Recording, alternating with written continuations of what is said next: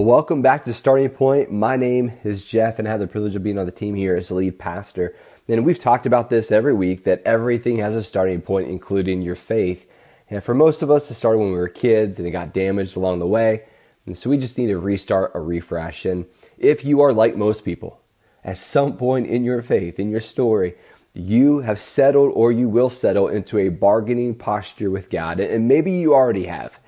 Right? We've all done it.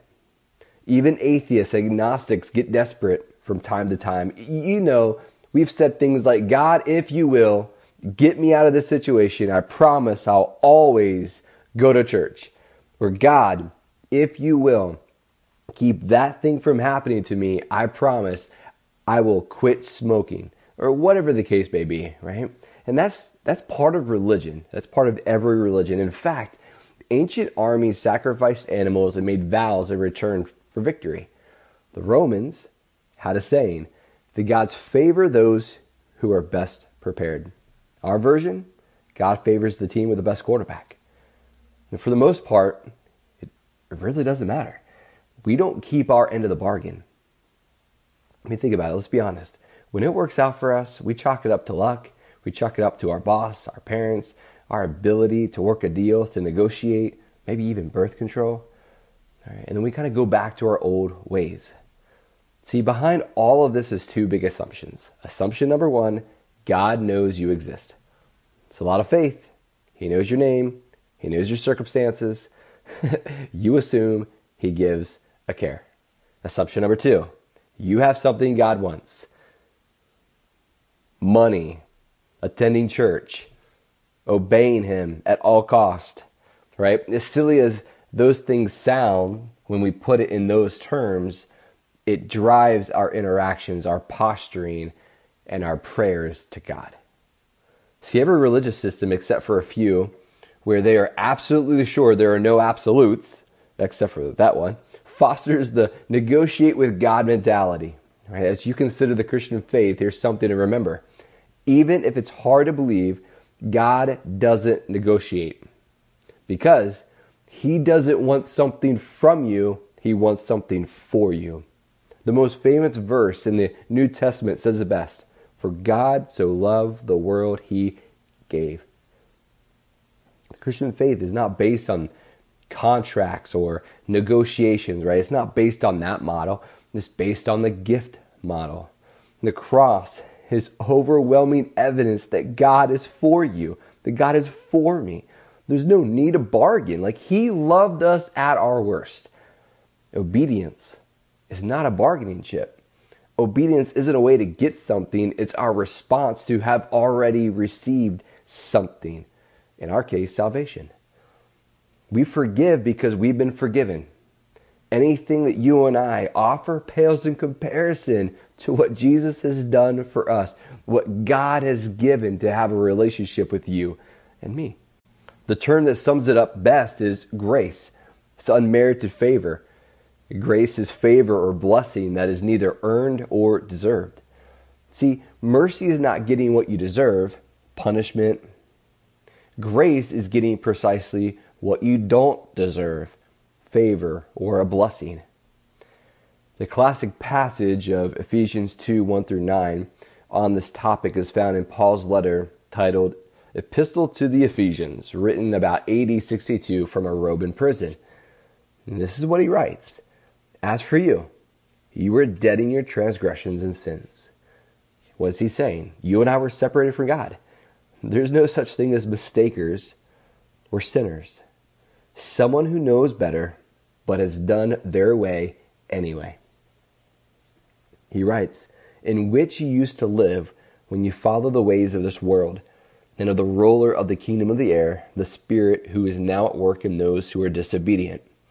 All of us also lived among them at one time, gratifying the cravings of our flesh, following its desires and thoughts.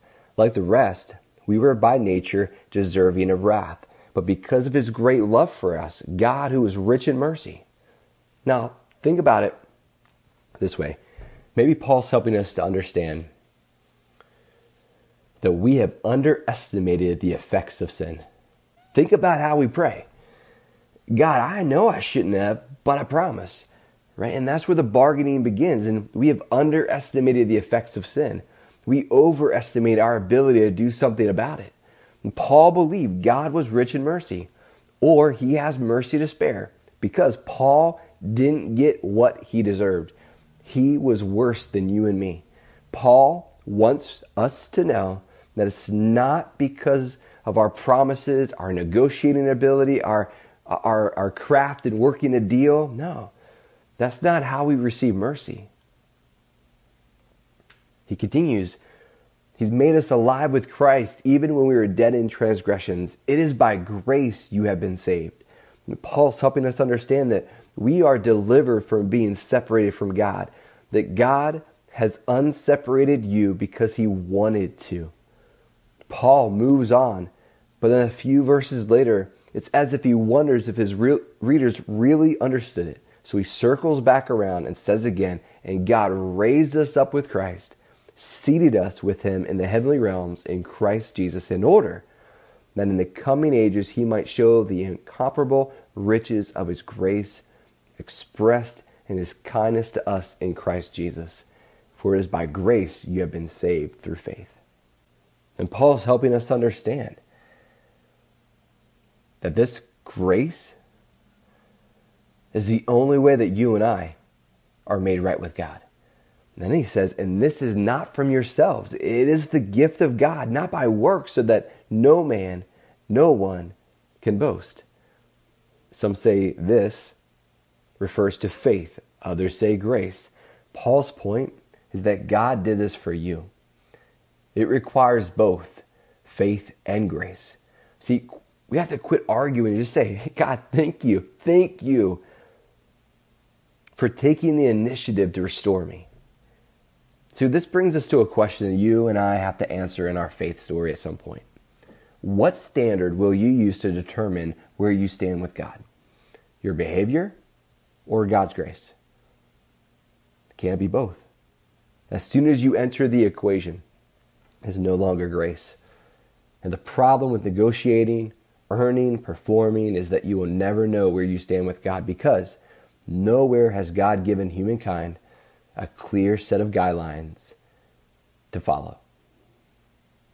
We can't point to the Ten Commandments. That's not why they were there. Don't point to the Bible at all. They're not in there. You can't find it in there. Sermon on the Mount? No way. Here's some of the things we've kind of made up, right? To kind of convince ourselves that we have to put some skin in the game, right? Well, I got to be nice, or I can't lie. I can't harm God's creation. Well, except cats. No, I'm kidding. Don't kill. The problem with that is we make it up, right? We make it up. And honestly, we don't even follow our own rules. Another way of asking is this, okay, what standard will you and I use to determine where we stand with God? Is it what we've done for ourselves, or is what God has done for us? See, religion is summarized with do. You got to do this. You got to do that. Well, Christianity is summarized with done. God has done this for you and I. See, the hallmark of the Christian faith is our willingness to do for what has already been done for us. The earning is over. Jesus did all the earning for you and I. Our lives are to be expressions of gratitude. And the reason the message of Jesus is good news to the entire world is that there is no more guessing, no more wondering, no more negotiating. See, God's mercy and grace is too good to be true, but it is true. So let the negotiating end and the relationship begin. After all, your kid, a kid, never has to negotiate with their father, with their mother who loves them and has their best interest in mind. And so we're going to pick it up there next week. This week in your group, consider this question. Most people respond to the idea of unconditional grace with, but what about blank? What's your, but what about blank?